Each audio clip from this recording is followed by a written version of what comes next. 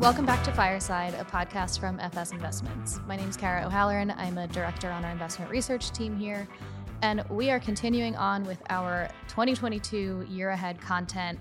On today's episode, I'm excited to talk all things commercial real estate. Joining me is Andrew Kors, another director on the team, who is here to talk about his top 5 big ideas for 2022. Andrew, welcome. Thanks for having me, Kara. So, Andrew, in 30 seconds or less, catch me up. What happened in commercial real estate in 2021? Sure. So I think just like sort of the broader economy, the commercial real estate market rebounded spectacularly in 2021 after obviously a significant downturn during the COVID pandemic in 2020. We saw record transaction volumes in 2021 for a full year. We saw 2-decade high in property price growth. Specifically, apartment and industrial sectors were the key drivers of both of those areas of growth. So I think as we head into 2022, it's a really interesting starting point, and I think there's some really interesting things for us to go through today. Awesome. Let's get into it then. I want to start at the macro level. Inflation was clearly a very hot topic this year. We're recording this before the latest CPI is released, but we are expecting another strong print. And this inflation topic naturally brings up the Fed. As of right now, markets are pricing in 2 to 3 rate hikes next year. I know this is something you're closely watching when it comes to commercial real estate. So talk to me about what you expect in 2022 when it comes to inflation and the Fed. Sure. So I think inflation, just like it has been in the second half of 2021, is going to sort of be the top macro topic, especially to start the year. And because of that, the discussion is underway sort of around, how do investors protect their portfolios against the potential for sort of persistent, durable inflation. And traditionally, we've certainly seen real estate thought of as an inflation hedge for a portfolio. Now, investors haven't necessarily needed that type of hedge in a long time. But there's 2 sort of reasons that we see real estate as a theoretical hedge. First, landlords are generally able to raise rents as inflation rises.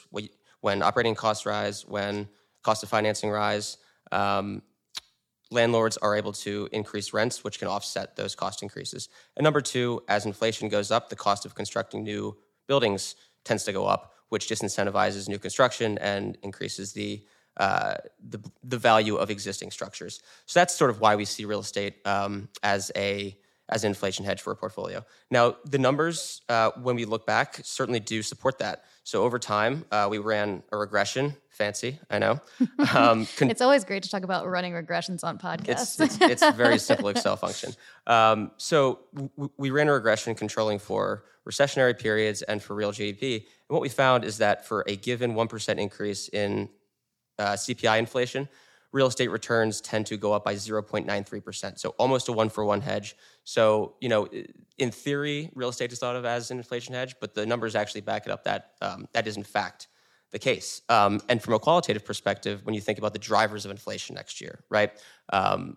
Tenant demand for apartment buildings, supply chain disruptions, those 2 areas really feed into the 2 biggest sectors that we've talked about in real estate this year, which are apartment and industrial, and should continue to sort of drive demand for those 2 sectors next year. Okay, so real estate expecting to be a good inflation hedge next year. The data's shown us that. The other big topic that we've been talking about is the Fed.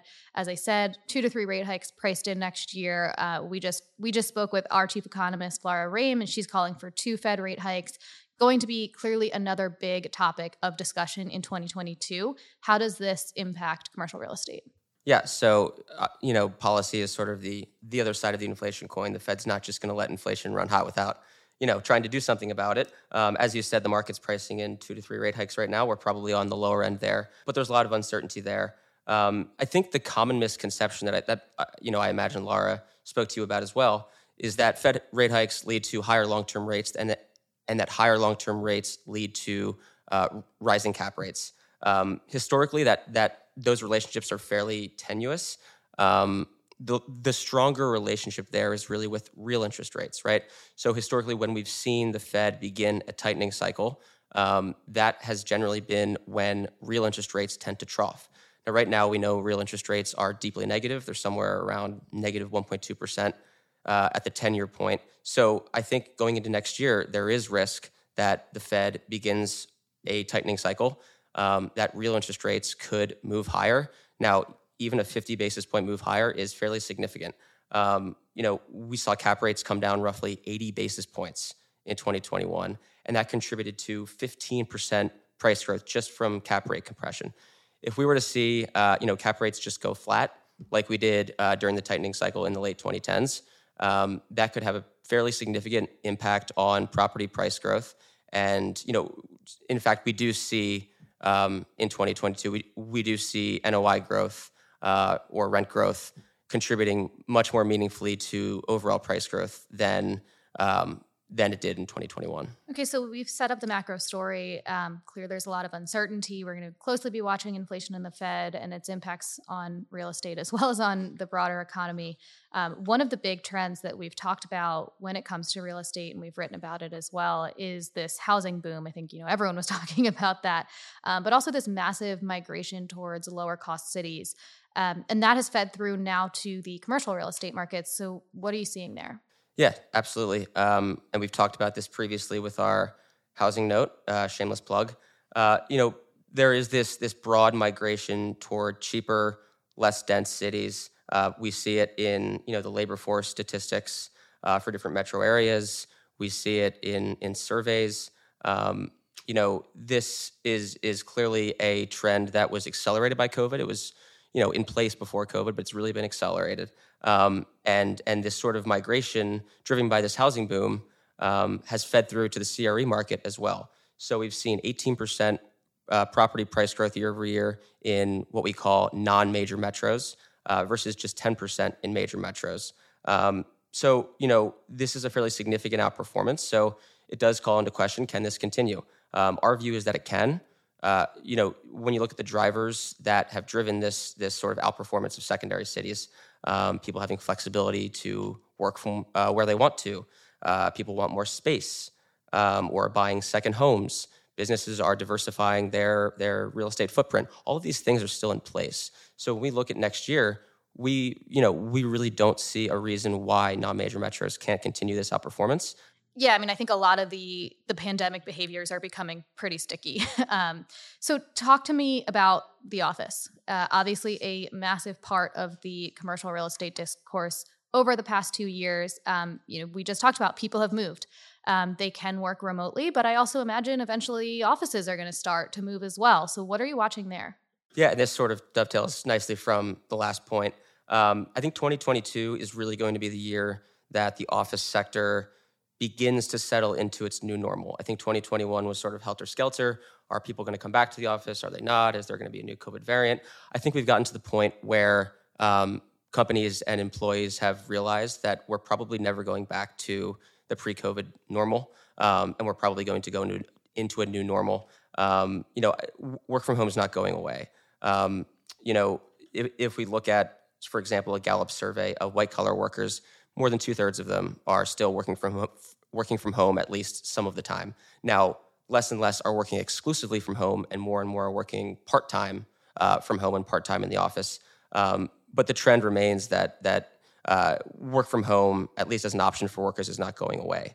Now, what does this mean? It means changing demand for office. Employees want to be more flexible, and employers need to adapt their space to that. It also means that the supply side has had to adapt. Office construction spending is 30% below pre-COVID trend right now. So you're going to see, less spending on office construction as this trend continues to develop. So I think 2022 is really going to be, investors and employers navigating this new world and deciding, how to react to employees' new demands for their position. All right, Andrew, I gave you 30 seconds when we started to talk about how we got here in 2021. And I'll give you another 30 seconds now, 2022, kind of put a bow on it. Yeah, sure. So 2021 was a really strong year. I think we're in a new expansion, and I think 2022 is going to be another really strong year. The economic backdrop is really solid. You do have the risk that rates could come up, which could pressure cap rates and valuations. In that case, we could look for hedges in, shorter term, lower duration, CRE CLOs or, floating rate loans, for example. But in general, the real estate market looks really strong. Rates are still low historically. Again, the economy is strong. We're going to see a furthering of the reopen trade. So I think, 2022 is going to follow 2021 as just a really strong year. Awesome. Well, Andrew, thank you so much for hopping on. You have published a chart book, your 5 big ideas for 2022. It is available along with all of the rest of our 2022 year ahead content on fsinvestments.com. Thanks for joining. Thank you, Kara.